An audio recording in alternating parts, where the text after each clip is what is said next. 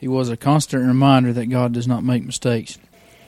He was the answer to every question I had ever asked. I didn't believe that at first. Everything started out so wrong. Why me? How can this happen?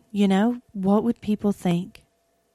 People told me I was a fool, blind to the truth, too trusting for my own good. But deep down in my soul, I knew something special was happening, something bigger than my fears, something better than my plans, someone greater than my doubts.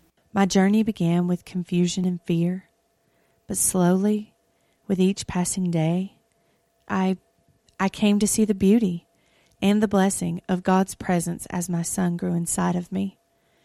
It was a strange mixture of human limits and divine love, culminating in that one moment when I saw his face for the first time.